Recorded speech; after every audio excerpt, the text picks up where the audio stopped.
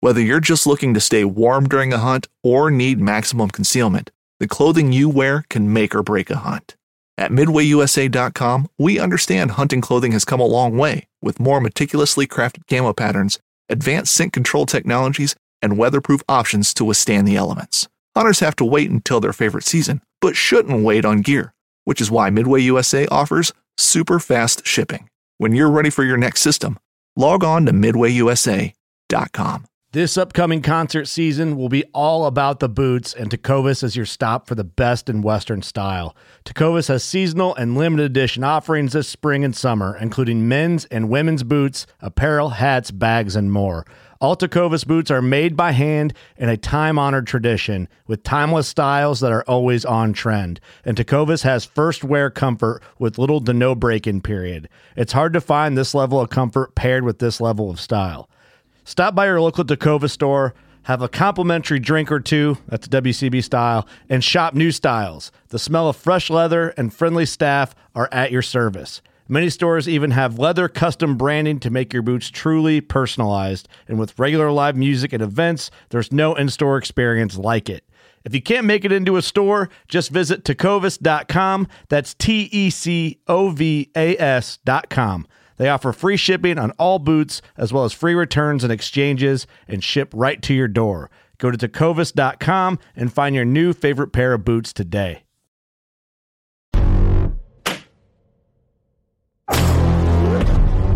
When it comes down to it, what are we at our core? We are North American waterfowl.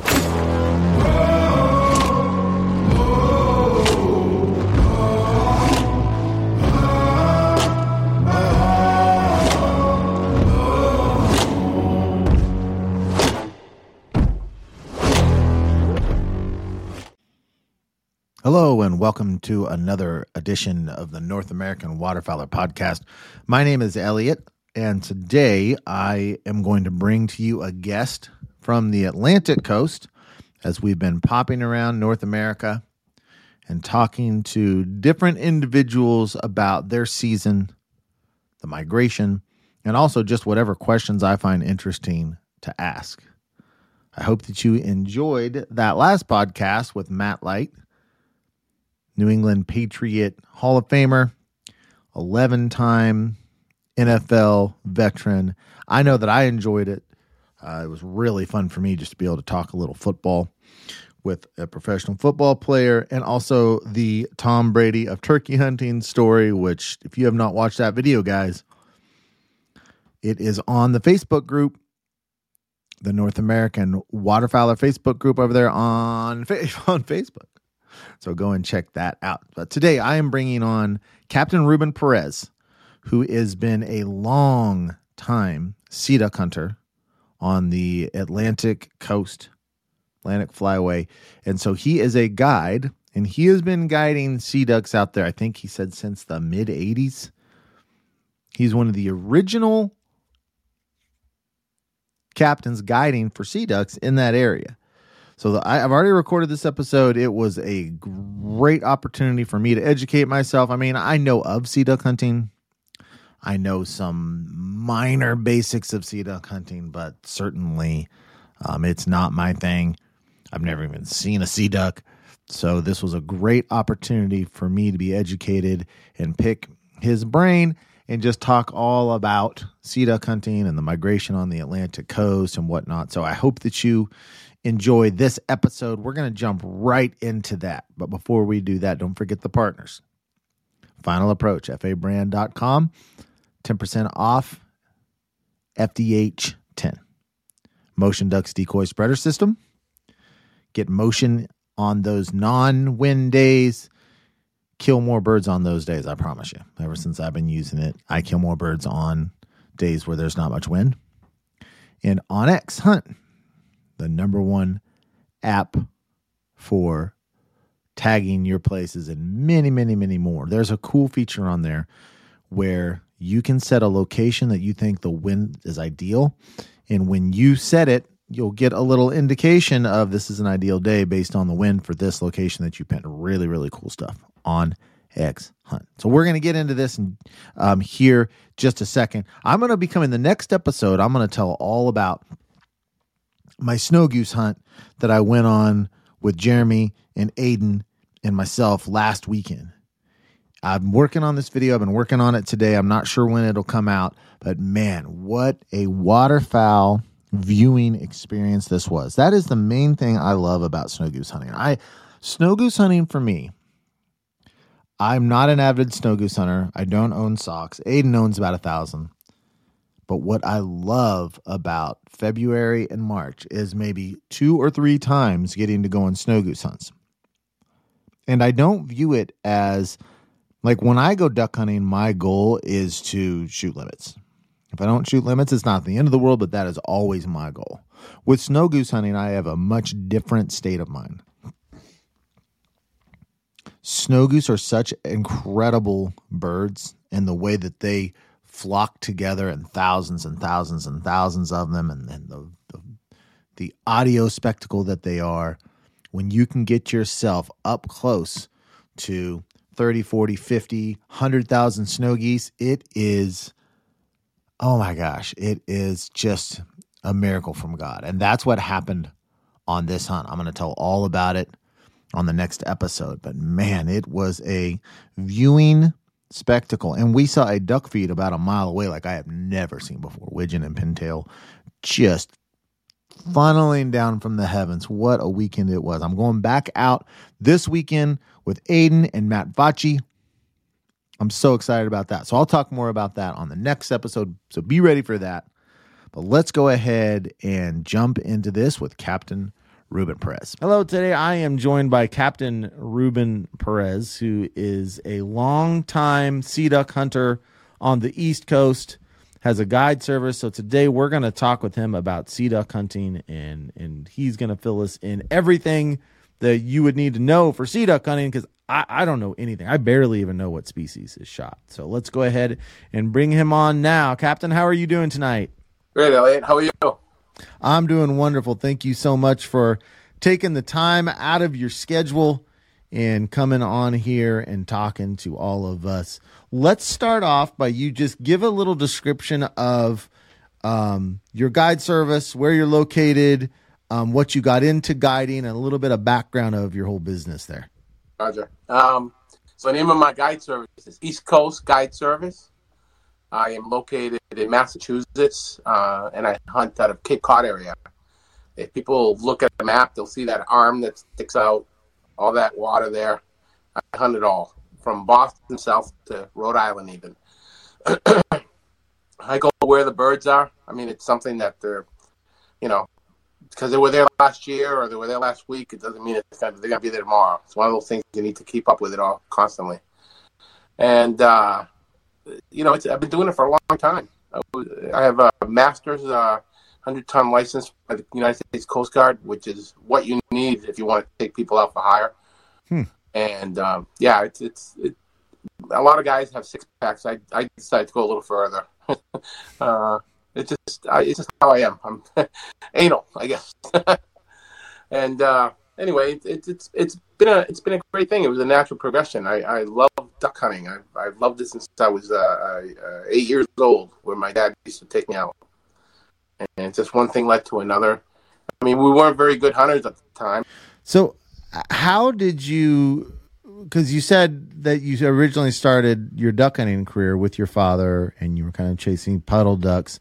How did you turn into such an avid sea duck hunter? And at what point did you decide that you could possibly do this as a career? We hunted the bays. I was originally from New Hampshire, and up there we have the Great Bay. And there weren't that many eiders at the time, but there were some scoters, and we started hitting the saltwater through that. And then I used to be a journalist. I used to work for newspapers. I would take pictures, so I would work for the Boston Globe, Providence Journal, and whatnot. So I moved a lot around my career, and wherever I went, I was always looking for duck time. I mean, that was number one for me.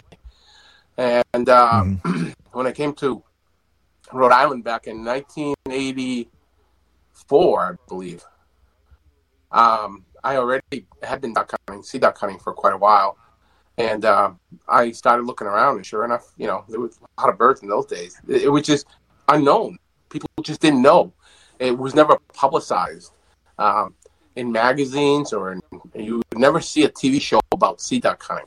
As a matter of fact, I think the first sea duck hunting TV shows you ever seen were put on by Mossy Oak when they used to have the Whistling Wings series. Fred Zink, who's a very good friend. He and we were talking about one time. I said, Freddie, why don't you do a thing on sea duck hunting? I mean, it's just crazy.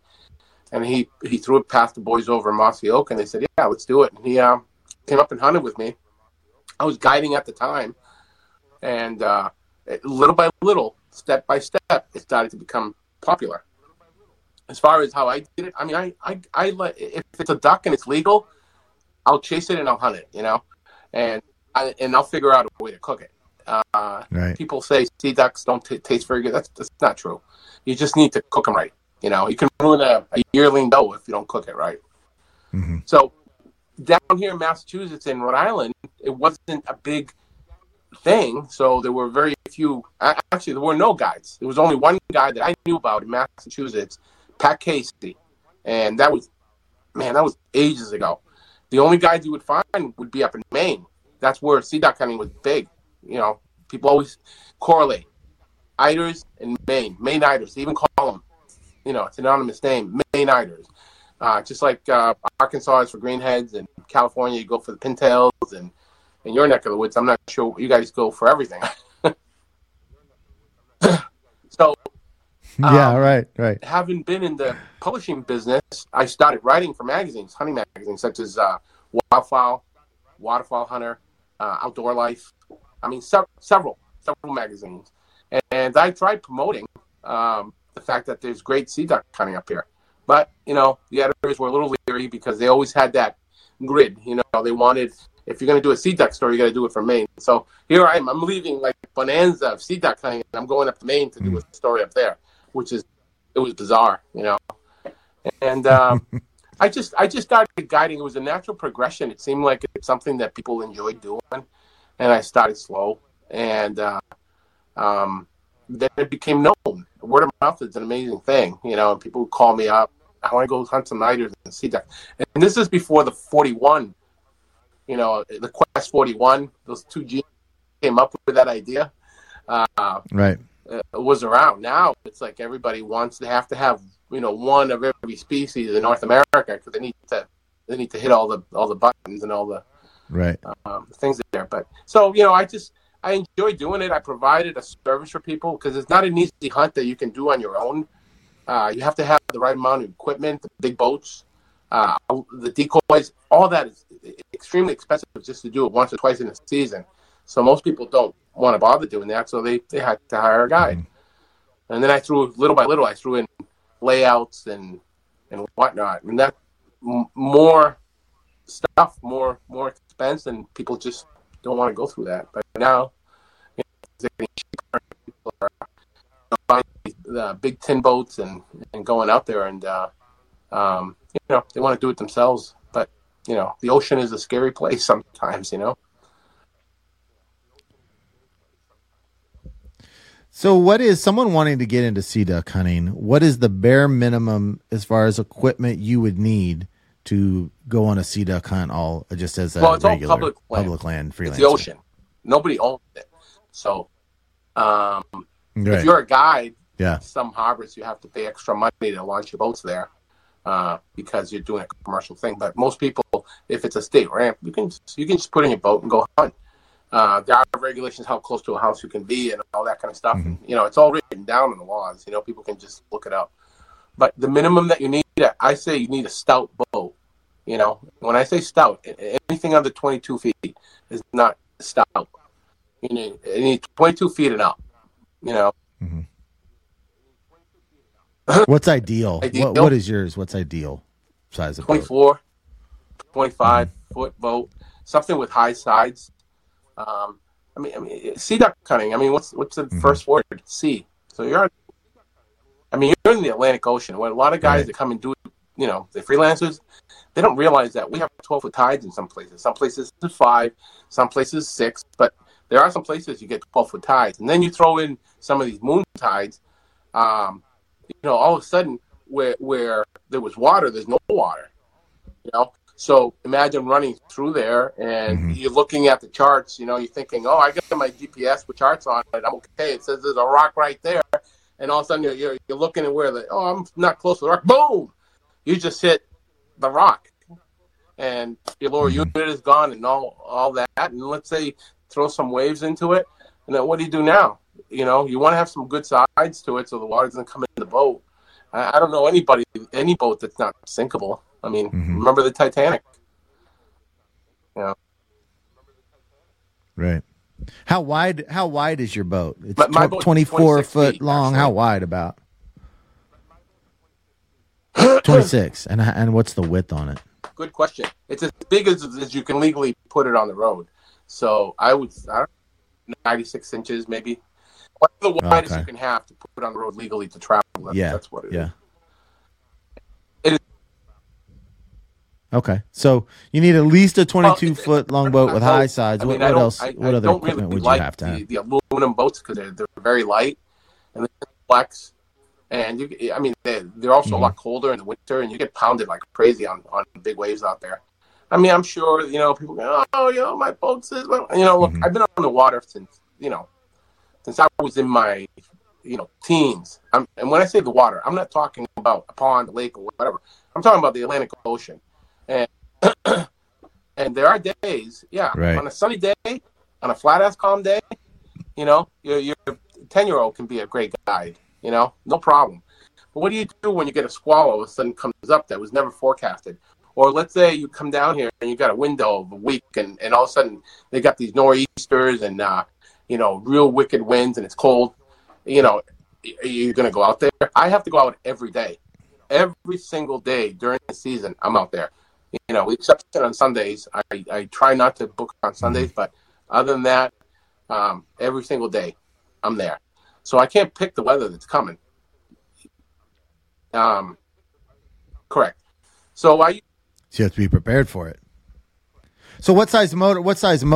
Is minimum is horsepower wise? You need to understand that if you're running big decoys and you're doing long lines, you're using a lot of heavy weights.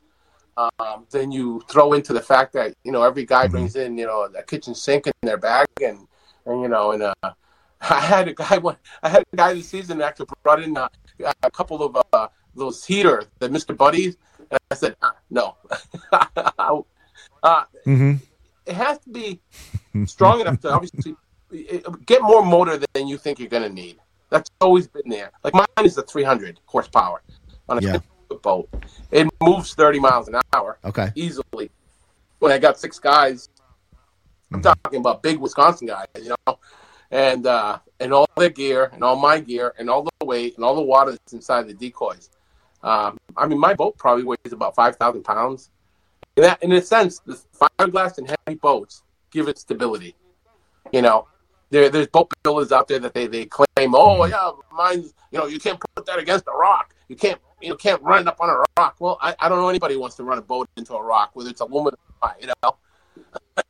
It's like, we're indestructible. Yeah, okay. The Titanic said that too. This is crazy stuff. You come out here, and when it's nasty, there's waves crashing on those rocks. Do you want to put a client up there and make them climb up that slippery rock in the dark with gear? And then they don't think about the tide, and all of a sudden the tide comes up, and they're looking at their $12,000 worth of camera equipment floating away. So minimum a good boat, a good stout boat. You need decoys. 4 dozen or more. So 4 dozen is kind of the minimum you would want to set up with? Yeah. Well, and what species are you using? So if I'm going for eiders, I mainly put eiders. If I go for scoters, I mainly put scoters. The birds tend to want to be with their own kind. If I'm in an area there's a mix, I'll put a little bit of everything, So, but somebody's just starting out, they're not going to have that ability to have that many decoys. And that's the advantage a guide has. We've been doing it for a while, and we're able to buy all this stuff. At least I do that every year. I replenish all my equipment, because I want to have the best gear that's possible to have. I don't want a client coming and saying, hey, my decoys are better than yours. That's lousy stuff you got there. You know, you're asking people to pay money. You got to give them a good product. Right. You change over all your decoys and everything every year? I repaint them. Totally repaint them. Oh, okay. And I fix the ones that need to be fixed. People, okay, so sea ducks, you're asking how it's about. Well, they come in low in the water. And they see your decoys from a distance away. And when you know they're coming. That's where people think that they're dumb. They're not dumb. They just like to be with their own kind. They're very strong, species oriented. They want to go to their own thing. So they're coming, and once they come close enough, you shoot them as they're decoying in. Well, guess what? I've had people say, "Oh, I just smacked the heck out of that duck," and I'm like, "No, shoot him again. Well, the duck goes in the water. Now it lands near my decoys, and these guys are shooting at the bird that's on the water, trying to get it in my decoys. Yeah. So what are you going to do? So you just that's what summer's for: repairing decoys and gear. Yeah. On the decoys, so when you buy the decoys, and I assume that you buy them. I don't know how long you've been using and repainting them and everything. You buy them, but how does the anchoring system work? Like if I buy a dozen decoys, I'm just anchoring. I'm putting an anchor on each and every one. How does the anchoring system work, and what do you have to buy special for that? Yeah, that would take forever. We do long lines, and the long line system has been devised way before I ever started being duck hunting. So everybody tends to take from the last few guys and make it their own, But the reality is, you put an anchor. Some people use bricks, some people use window weights. They use weights to work out. So you need a lot of weight because you got currents. Mm-hmm. You got tides. Remember the 12-foot tide and the 6-foot tide that I mentioned previously? Well, that water is going in out of these harbors and coming back out. So you got like rivers sometimes in some places, where it funnels the water. So you need something to hold those decoys together. So you put an anchor to attach it to a line. The line's attached to your first decoys, and then you have a long line. It's a trot line, like going catfish hunting. Mm-hmm. Fishing, I should say. Each decoy has a short line attached to them, and they have a clip on the end, and you just clip them as you go along. Mm-hmm. That was the way that came about. That was from the long line industry of fishing for tuna and sailfish. Mm-hmm. Out here we have, Gloucester. I'm sure you've seen the movie Perfect Storm and all that. Mm-hmm. Well, if you watch that movie, you see these guys using those clips and attaching hooks to a long line that they put out. That line is like 3 miles long. Yeah. Well, those are the same clips I use. Okay. What I do, instead of hooks, I put decoys on and on and on and on. And when I get to the end, then I put another anchor on the other end. Do the decoys come on and off after each hunt, or do they stay on the whole season and somehow you roll them up? It really depends what species I'm hunting. Most of the time, they come on and off. Every single hunt, you just, with your boat, first of all, how deep is the water that you're typically hunting in? Well, that's another reason why you don't want single lines, because it could be anywhere from 10 feet to 80 feet, So how are you going to adjust that if you have single lines on each decoy? You can't have 80-foot line on that decoy and be sitting there and rolling it all day. Yeah. So the first thing you do is throw out that main anchor. Once you get to the point where it no longer is going out because it's hit bottom, now you start clipping decoys. And so that gives you that versatility to hunt different depth of water. Mm-hmm. You also have to take into account in your mind when you go there. It's funny. I'll go to a place and I'll just sit there and I'll look at the water for a while. My clients are looking at me like, "What's wrong with this guy?" And we're in the dark and I'm looking around. I'm just trying to get the feel of which way the tide's going, and I'm trying to visualize what it's going to be 3 or 4 hours from now. It's going to change. That water goes in and out of these harbors every 6 hours. Okay. So imagine 12 hours going in and out of harbor every 6 hours. So at some point, you're going to have high tide, and at some point you're going to have low tide. Yeah. So you need to visualize. And, I set out the decoys and do it that way. Long line's the only way you can really go. I have so many questions that I don't even know where to go. I have so many questions. This is also, like I said, I know nothing about this. So let's say you have you're in 80 foot of water. How much line do you have on those long lines just on a day-to-day basis? Do you vary the length of line? Like as you're scouting, like, well, today I think we're going to be in 20 foot of water, so let me do this preparation.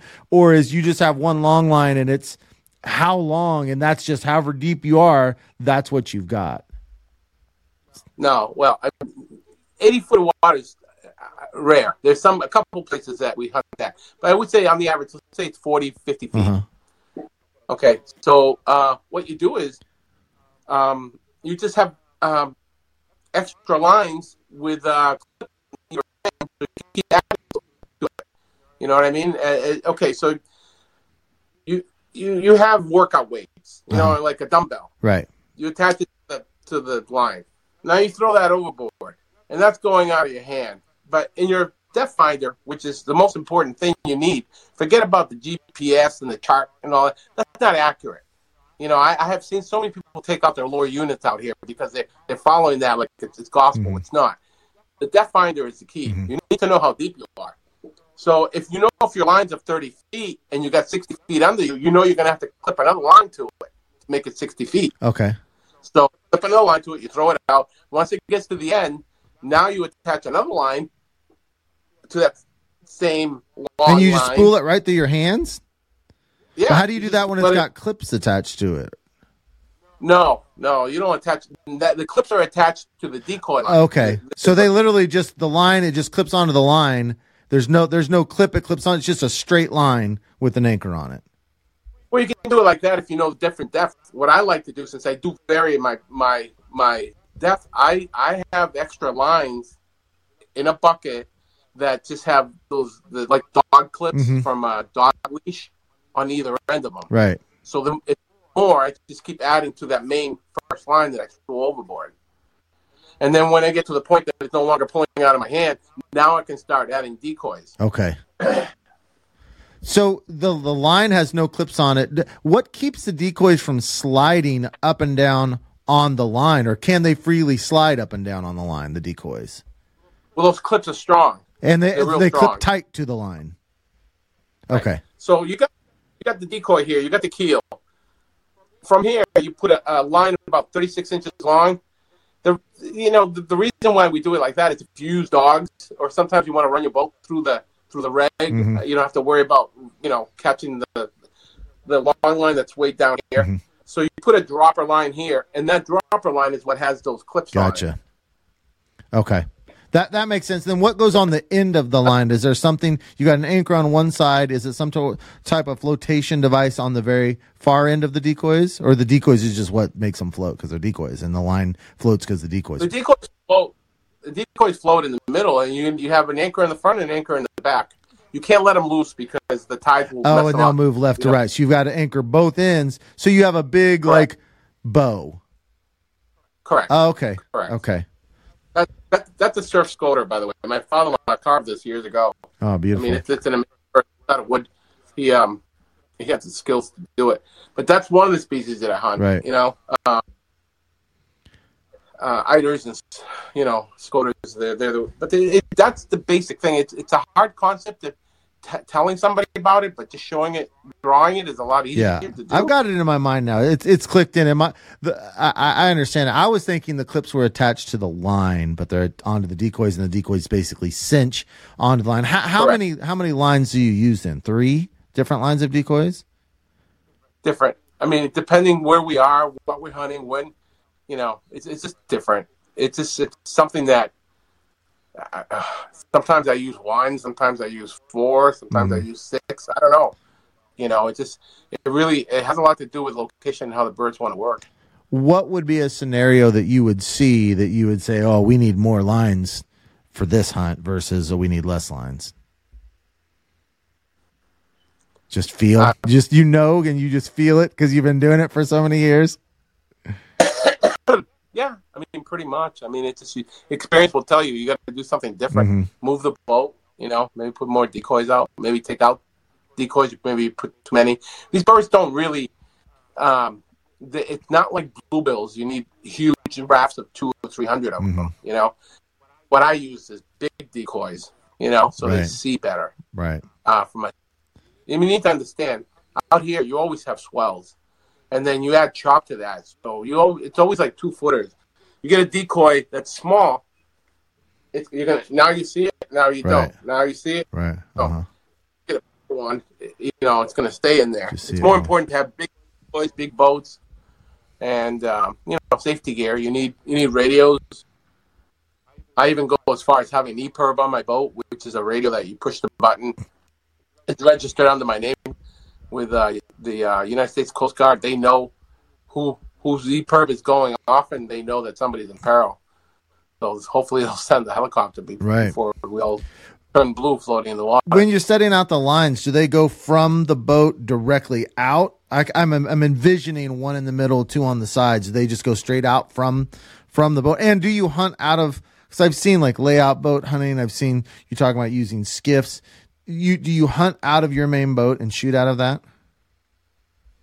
Yeah, I hunt both ways. I hunt out of my main boat, and I'll hunt out of layout boats. So I don't like doing rock ledges for what I had mentioned before. We get seaweeds on these rocks. To put a client out in the dark and make them climb a rock, it's like you're taking chances on somebody hurting themselves. And I've heard horror stories of people losing their guns as they're trying to transfer over and going in the water. I haven't had it happen, but it's one of those things you don't need to do. If you have a good boat, my boat, the birds seem not to shy too much from it. They'll shy every boat after a while. I mean, they're not stupid. If they get pounded, coming all the way down the Atlantic Flyway, they, after a while, they do start getting a little stale. But you need to change it up and do different things, As far as how you put the decoys, you know what? The wind and the tide is going to basically tell you how to do it. You're not, you can't sit there and draw a form of how you, I always chuckle when I see people doing drawings on how you should set up your decoys in accordance to where you're set up. Well, they obviously don't have tides because the tide, if the tide's going this way and the wind's going that way, I mean, the decoys are going to be like all over the place. So it really comes down to a battle of, where the tide is going to let you put those decoys. And you just try to stay near it. Fishing like a local isn't just about catching fish. It's about connecting with the environment and the people who call it home. It's about hearing the stories and traditions that have been passed down for generations and sharing unforgettable moments with the people you meet along the way. Fishing like a local is having an experience that stays with you forever. And with Fishing Booker, you can experience it too, no matter where you are. Discover your next adventure on Fishing Booker. Do you prefer a tide coming in versus out? Does that make a difference? No, I prefer morning. I mean, the birds out here seem to die off around 10 o'clock. I mean, they fly all day, but not like the numbers that you want, To sit there in the hopes that you're going to get one more eider, after, 10, 11 o'clock, it's pretty difficult.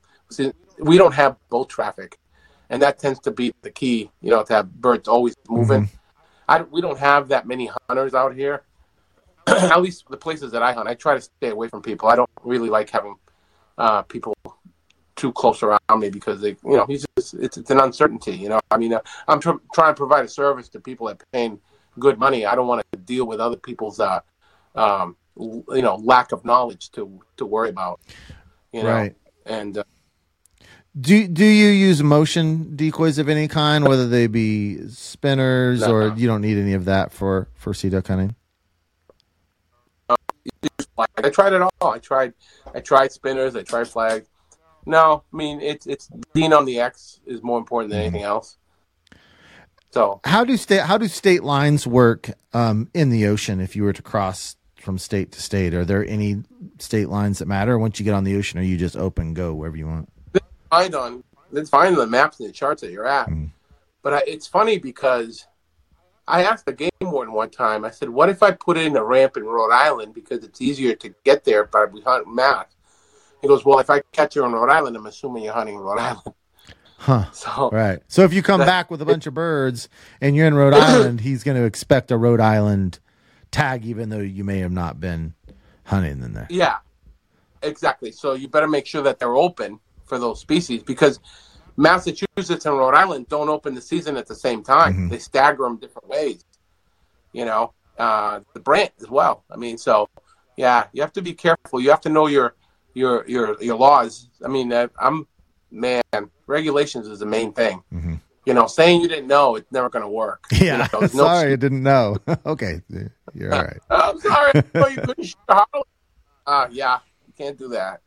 Oh, what is this? A loon? Oh boy, So, other than, is it eider and scoter? Is that the bulk of what you harvest? No, I eiders, all three scoters: the white wing, the surfs, and the commons. Mm-hmm. Old squads. Old squads. Some people know them as longtail, mm-hmm. but so Brant, black ducks, and I hate to admit it, but some of my clients like shooting buffalo heads, and I let them do it. Right. But buffalo heads, you got to think about buffies. Yeah. It's like you're admitting you didn't have a good day, so you're shooting something, right? Right. Yep. And we have other puddle ducks, but I mean, this is not where people come for puddle ducks. They come here. They're looking mainly for the sea ducks, where they can't get anywhere else. So, what is the most desirable? List me in order, kind of importance of what you would like here. You've got people really prize the pintails, canvasbacks, then mallards. We never see black ducks here. That's kind of would kind of be the order of importance of like people would be really excited to shoot. How does the sea ducks lay out? Eiders, number one. Are there different types of eiders? They are. Once in a while, we get a king eider out here, but that's rare. That's if somebody says to me, "I want to shoot a king eider," I say, "Don't come here. Go to Iceland or go to Alaska." Okay. But I have had 17 shot in my boat. That I don't know anybody's had that many eiders shot in their boat. Nice. But I have had clients. 17 of them have shot king eiders in my boat. Some really nice ones. I mean, that's if you see my logo, it has all the species. You got the white wing, the white wing scoter, surf scoter, common scoter, the old squaw, the eider, and the king. That's because I had a group of clients from Wisconsin, I believe, about 5-6 years ago. They came down in 2 hours of hunting. We had all those birds decoy in, and they shot them. That's what you call a royal slam. Okay. A northeast slam would be the one without the king eider, but a royal slam, they all drakes, obviously. It can't be hen. It has to be, it has to look like a king eider that people expect to see. It looks like that. Yeah. That one that I got. Right. And we did it we were sitting in my big boat, anchored, and they all decoyed right in. We didn't all of a sudden say, "Hey, we're close to a royal slam. Let's unanchor and go run down. There's a king eider that I know about up the street because the clamor told me." I actually heard that happen up in Boston. So it's like, I wasn't there, so I can't say. Yeah. But I mean, you know how it is. Sometimes some stories have legs to them. Absolutely. So, the main thing, and then you get the black ducks and the Brant. I mean, out here, we're very fortunate that we get so many different species that it's a place that a lot of people want to come and basically get all those checked off their list. Yeah. I've had clients come out here like with a list about this long. Look, it's almost like I feel like I'm at a restaurant. They want a side of old squaws, the main course, want the eider. Yeah. Time to bring me a scoter or two. At 9:30, I would like to shoot a king eider. At 9:45. Yeah. Exactly. That's my life right there. Yeah. How does the migration work for sea ducks? Where do they nest? Where do they hatch? And what is it all weather based? And how does the migration work with them? Excuse me. They're mostly from Canada. Mm-hmm. I mean, these birds, we have local eiders, nesting eiders here, but the main bulk of the birds that we shoot I shoot tend to be Canadian birds. They're nicely plumed out. They got those beautiful colors that you see that you want, the whites and the blacks and the beautiful lobes on their faces. I know this through a lot of banded birds that we shot on my boat. Most of them seem to be Canadian birds. Mm-hmm. But Maine, Mass, and Rhode Island has some nesting items. But I wouldn't say it's something that, you want to write home to your mother about. So mostly Canadian birds. And same thing with scoters. They're all up in Canada. And then they all of a sudden, I don't know if it has to be weather. Something has to trigger them to start coming down. But back in the day, about 6 years ago, we used to be able to hunt 106 days. Now it's only 60, and they have to follow the duck season. But in those days, we could hunt in October, first week of October, and we're covered up here. Go to the spots in October, and the eiders you have to wait a little bit if you want them nicely plumed out. You have to wait till about the first week in November. Now it's not an issue anymore. You only have December and January that you have to get it done. So all these birds are plumed out. They're all in nice condition. Unless some local ones, come in and they tend to look a little dirty. But I'm assuming that's what it is. And they start coming down. And, man, I'll tell you, Maine has lost a lot of their eiders in the last 10 years. The eiders, for whatever reason, have decided to come down here to Mass and winter up in here. My assumption is that up there they had a very, very strong commercial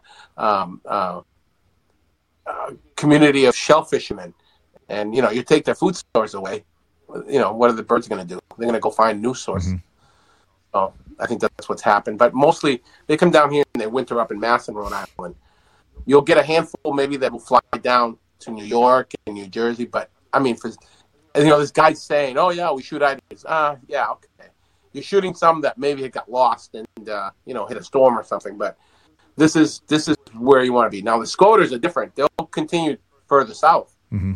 They'll go to Maryland and Carolinas. The old squaws. Now, the old squaws are in the Great Lakes, so they're kind of expanding around. Where do they? What's their nesting habitat? Where do they actually have their nests and hatch? They're in islands. They're in barren islands, and they go up there and they try to make a little nest somewhere hidden in rocks, and they're very susceptible to predators. The foxes and the mostly seagulls. Mm-hmm. They tend to predate a lot on their eggs, so it's a problem. Offshore on just little outcroppings of rocks and things like that. Correct. Okay. That's really interesting. Yep. What are the population status of sea ducks right now? Are they up? Are they down? What's the long-term outlook? Nobody knows. The United States Fish and Wildlife hasn't done a serious study in years, so they have no idea. That's odd. I think. Well, it is odd. I think most of the I'm going to get people really angry at me for saying this, but I think most of their temperature taken of what the status is going on the birds is what they see on online, on Facebook, on Instagram. Really? They see with piles of birds like myself and other people, and they think, oh my God, they're killing all our birds, And that happened a few years back, and when they sent out a plane and they couldn't find them, and they found out that they were down here in Massachusetts. So they're not in the traditional location, so it's got to be a problem. No, the birds are just shifting and moving, just like the mallards now. What do you hear from Arkansas? Is that still the capital of the greenhead? A lot of complaining is what you hear from Arkansas. A lot of complaining. They're all coming up to Kansas to hunt is what they're doing. Well, how do they set season dates if they have no idea the health of the population? They just do it. Because you said it used to be over 100 days and they cut it to 60 with no data at all? Well, I guess they claim they had data. The stuff that I read. Remember this. I used to write about these things. Yeah. You ever see the forecast that you see about the breeding pairs in the pond and this and that? I was the journalist. They used to do that for some magazines. So I don't know. I hate to. I got my theories, but it's just theories. Unless I can, have solid proof that what my theories are. I don't want to really put it out there for right. General. You guys can read the lines, Right. It's fine. last study that they've done on nighters was 1995. Wow. So from what are you started hunting sea ducks kind of mid 80s. How do you feel about the populations? Do you feel like there's more now than there was or less? Are you concerned? What are trends just as far as you're experiencing? You're out there every day of the season. I think guiders like Turkey have gotten smart, and they tend to shy off a lot of boats. So they have gotten pounded hard. So they've developed that instinct to stay away from people. Mm-hmm. The layouts, they're susceptible to layouts. That's why a lot of these guides are using layouts specifically, including myself. Sometimes depending on where I am, I want to have my clients have different experiences. Right. I not at the same place twice. I usually, we hunt here today. We're going to go someplace tomorrow, and then someplace else. But these guys just pound the heck out of the birds in the same spot over and over and over again. So they get smart. I mean, if you were getting shot at every day, every time you went by a neighbor's house, would you go near that neighbor's house anymore? Right. Yeah, so that's what's happening. So they get smart, and so they moved. They moved to areas that they're harder to reach. I mean, I know places that there are thousands. I mean, they look like bees. I got videos of it, and they just out there in the open water. They just don't come in anywhere close that you're safe setting up for a hunt when it's bad weather. You can only reach them on certain special days. So you feel like the population's healthy? I wouldn't. Yeah, I wouldn't say. I wouldn't see. Healthy is. I haven't seen that much of a change. Okay. Other than the fact that they're not in the traditional places we usually hunt them. Like, let's say I used to hunt Harbor A. Mm-hmm. And used to 10,000 eiders there. Well, that Harbor A right now doesn't have any more eiders. Well, guess what? They were doing commercial clamming there. So, and you have draggers out there taking their food. So they moved to another place. So if I only knew and only saw that one spot, I would say, oh my God, the birds are gone. Mm-hmm. Since I hunt and move around a lot and scout, I mean, every day after I finish hunting, my clients will go have lunch. I'll get in my truck and I'll start scouting. Yeah. I don't get home till dark, and other guys, they're going, they can't wait to go post on Facebook, to look what I did, and I'm like, I worry about how my clients are going to do tomorrow. Forget about how I did yesterday. Yeah.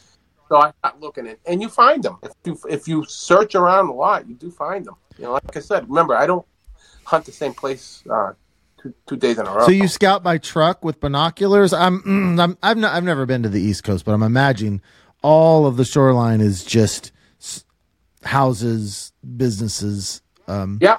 And so how do you go about scouting them? You just drive the roads that are as close to the ocean as possible and glass? Well, when I can, I glass, but a lot of times you just go to a ramp and just put the boat in and take a quick ride. Okay. I would say 80% of the time I have to take a ride. Mm-hmm. So. Why do they congregate in certain areas? Is it because of food source? And what is, it seems like you implied that they eat mussels. Yeah, that's what they do. They eat mussels. Is that their number one food source? Yep. I mean, they'll eat lobsters. They'll eat other, they'll eat other things. They'll prey on other things. But the number one thing that they want is mussels. How do they crack? How do they get through the shell? What they do is they swallow it whole. Really? Yeah. The mussel has to be something about the size of your thumbnail. Uh-huh. They swallow that whole, and they'll swallow a bunch of them, and then, in their gizzards or whatever, they get crushed in there, and the meat and whatever, it gets digested. And if you ever seen an eider poop, it's little pellets of mussels. It's crazy. The shell, they're crapping out the shells. Yeah, they poop out the shells. Yeah. So they've got the grit in their crop that just grinds. So they're eating small mussels. Small. Correct. Okay. Real small ones. The grit in the crop, which they probably pick up off the bottom at times during the day. Little rocks and what have you, and it just crushes it in there, and that's fascinating. I had no idea. No, they're amazing birds, but see, that's the other issue that comes up. Those mussels don't stay the same size as they get bigger and bigger and bigger. And now the eiders can't swallow. Mm-hmm. So when people say, "Oh, I know where he hunted last year. This is where to go," maybe, but those muscles have grown, so those birds have shifted and went someplace else. How far down can they go? How far down can they dive to get their food? Well, the eiders tend to go from 0 to 30, 40 feet. Wow. The Scot is like deeper water, 30, 45, and the old squaws probably will feed down to 90 feet or so. Oh my gosh! Imagine the amount of energy it takes for them to go 90 feet to the bottom. How do they even visually see what? At 90 feet, wouldn't the sunlight be pretty dim, or is it still? I would. They're and it's in the winter the water's a little less cloudy, but I would think they're amazing birds. I mean, if you want to hunt old squaws, you got to go to the deep water. That's a known thing because they like deeper water. They'll be, but the eiders they can be in shallower areas. No, they are amazing birds, and I think that's one of the reasons why they fascinate me so much and why I target them. Yeah, it's it's a love relationship that I have. I don't hunt when I got clients on the boat. I haven't brought a gun on the boat for years, so I don't kill them myself. I don't need to. Yeah, I let people enjoy the hunt, and the guys that I have, a lot of them they're targeting the birds that they want, and some will stop once they got that bird. They don't have to pound the heck out of the limits. Yeah, and that's. They're trophy hunting more than or species hunting or trophy hunting more than anything. Correct. Yeah. I mean, I think what has pushed that a lot has been that, chase for the 41 North American, Yeah. I had Mark, he's like just blanked out on his name. Oh, Mark's going to kill me. But he did all the 41s in one season. Oh, my goodness. Yeah. And it was during COVID. It was that year of COVID too. That's disposable income right there. Well, I guess he worked, but he hired me he had hunted with me many years ago, and he told the guy that was arranging the hunt for him to make sure you get Ruben because he's a killer. And I thought, is that good? Is that a good thing or a bad thing? Oh, that as far as I can tell, that's the number one compliment a waterfowler can give another waterfowler is to call them a killer. That's compliment number one, as far as I can tell. Okay, so I'll take it as good. Yeah. And, he came with a long list, but he started with a long list. By the time he got to me, he only needed 2 or 3 birds when he was here, and I, no problem. I got him his brand in 5 minutes, and then we went to get the bluebill the next day, and then he had an issue that obviously Alaska was closed for the king eider, so. It looked like he wasn't going to do his quest after all the effort and money he spent. So I tried to get him a king eider down here. I had heard, I knew an area that one hangs out a lot. So we went on the 3rd day to look for it, but the thing was not there, even though I had a friend photographed it the day before. I was hoping to get Mark as king here. But he had to go to Iceland to do it. So. Wow. I bet that sounds like a fun season of waterfowling. Yeah, I'm just going to run over to Iceland to get myself the king eider.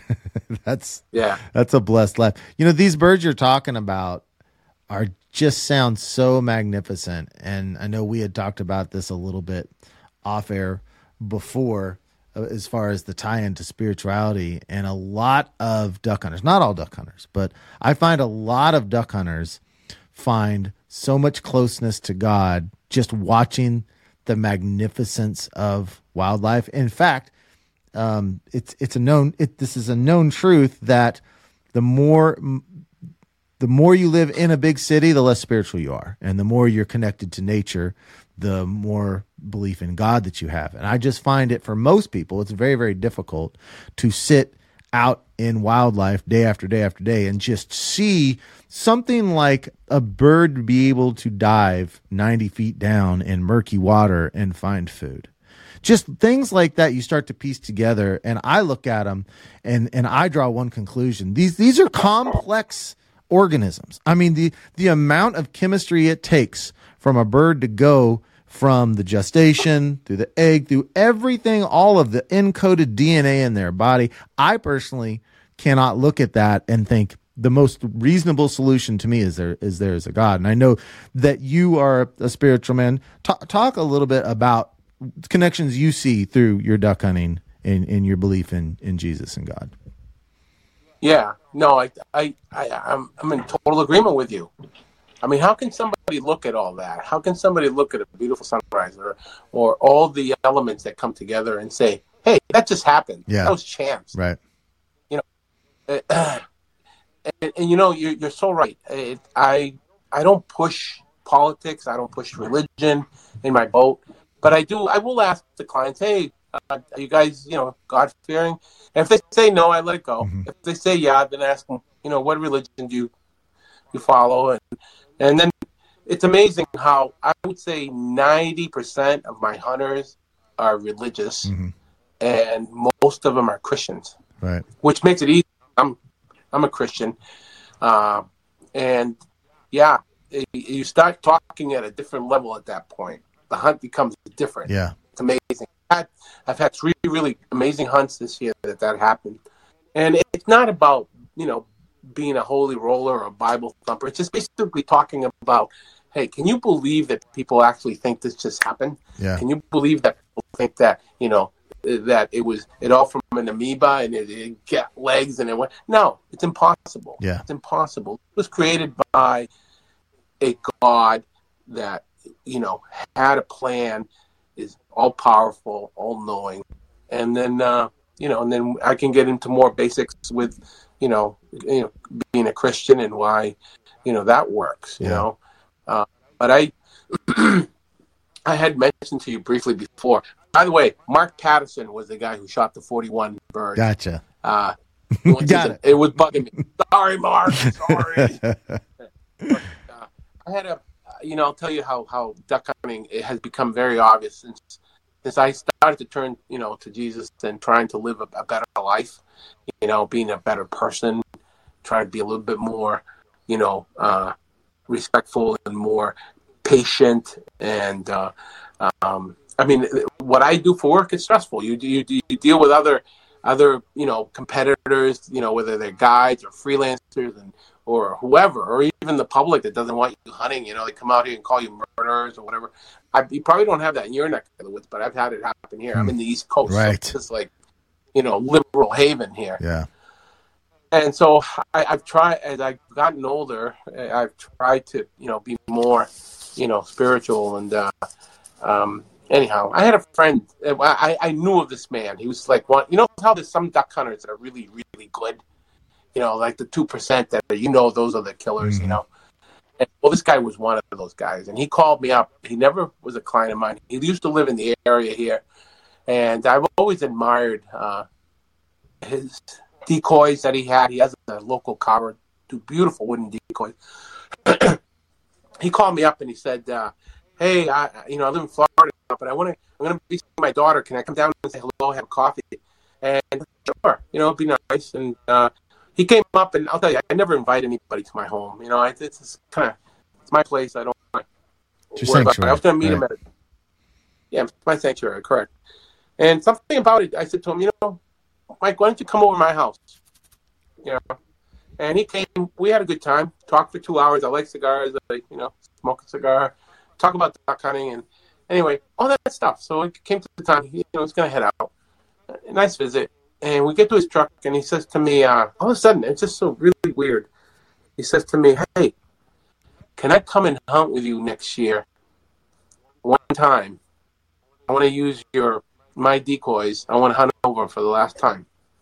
And I'm like, "What do you mean for the last time? What's the matter? Where are you going? What are you going to do? What? You going to be done?" He goes, "Yeah." Oh, yeah, man. He has 2 severe health issues. Mm. And I was like, "Oh my God." So I said to him, "Hey, are you believe in God? And he goes, "Yeah." I said, "You believe in Jesus Christ?" And he goes, "Yeah." And I said, "You want to accept him in your heart as your Lord and Savior?" He goes, "Yes." I said, "Say it. I want to hear you say it." And he said it. And I said, "Hey, you just got saved, Right. Now you just go and try to walk that walk. I'm not saying you're going to be miraculously, have a have all this go away. But what you're going to have now is I'm going to pray for you, and you're going to pray for yourself, and you're going to ask to be restored. And it was funny because I said to him at that point, I said, can I say a prayer for you now? And he goes, yeah. I couldn't get through it, man. I was bawling like a baby. Oh my God, I couldn't get through it. I was like, oh Lord, I'm so bad at this. It's so emotional for me. And we're both hugging. I understand this. I just met the man 2 hours ago. These two old guys are hugging each other, and I'm like, I'm asking for restoration in his life and all that. And I told him straight out, I said, it doesn't mean you're going to have a miracle, but at least you're not alone at your darkest moment. Yeah. So I turned around and I apologized to him for not being able to keep it together. I looked around, I got woods around my house, and boom, it hit me. It hit me like that. I said, Mike, you weren't here to talk about ducks, were you? He goes, no. I said, you were here to get saved. 2 weeks later, he went over to my church. He was visiting, remember? Right. We had a baptism, and he went over and got baptized. I'm assuming that everything, he's got health issues, Yeah. He went back to Florida, and so I don't know what's going on with my phone here. There we go. My phone just gave me things saying low storage, but he started coming to my church while he was here. It was amazing. He made all these spiritual friends, and everything was doing great.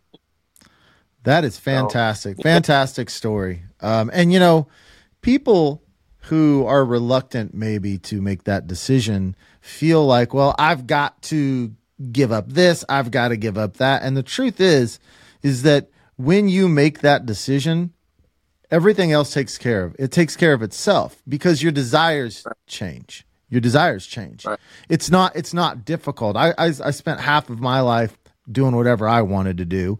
And then after a horrible divorce, I was like, all right, this is it. I can't do this by myself. I suck at making decisions. I can't do this. So I'm like, okay, God, I am yours. Make the decisions, lead me. Everything else just fell into place. I mean, giving up the getting drunk all the time and those types of things, that was not an issue. It just, I became a different person.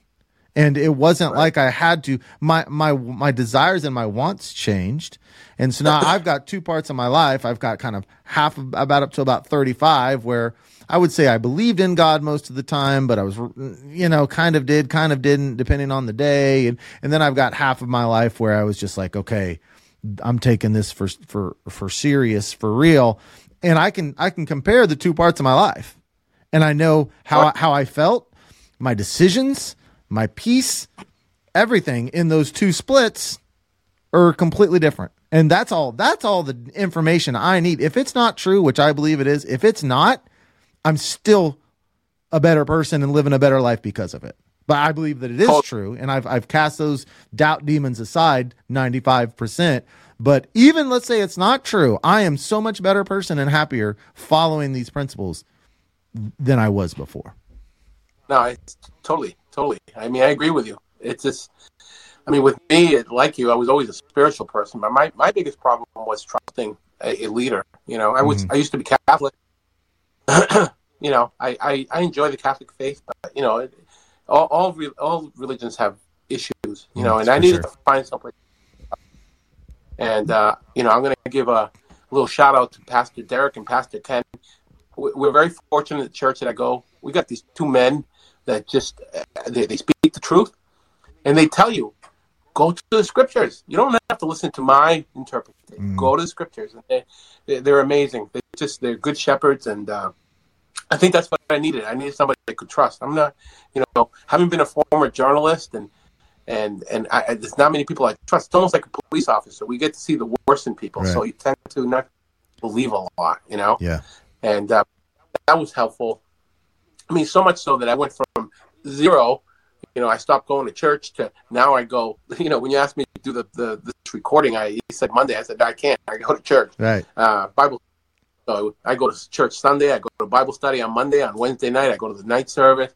And it just continues like that. And I do other things in between because I love doing it. I just, I enjoy it. And it's the way to go, But absolutely. Yeah. I mean, I encourage anybody who's out there, if they have doubts and anxiety in their life, that they really should seek out God, because everything that's good comes from Him. Jesus is there. He gave His life for us because He loved us. I mean, He rose to show us that, our sins were forgiven, and there is a place to go after we leave this earth. I couldn't agree more. And any of you that are listening, if any of this conversation is touching you and you have questions or you want to talk, feel free to reach out to me on any of my platforms, freelanceduckhunting@gmail.com, freelanceduckhunting on Instagram, or through Facebook, Elliot Snyder. Don't hesitate if you're like, I have more questions, I want to talk about it. I would be more than happy to have a conversation with any of you that have more thoughts or questions about the spiritual side of these things. So I think that's a pretty good place to wrap it up.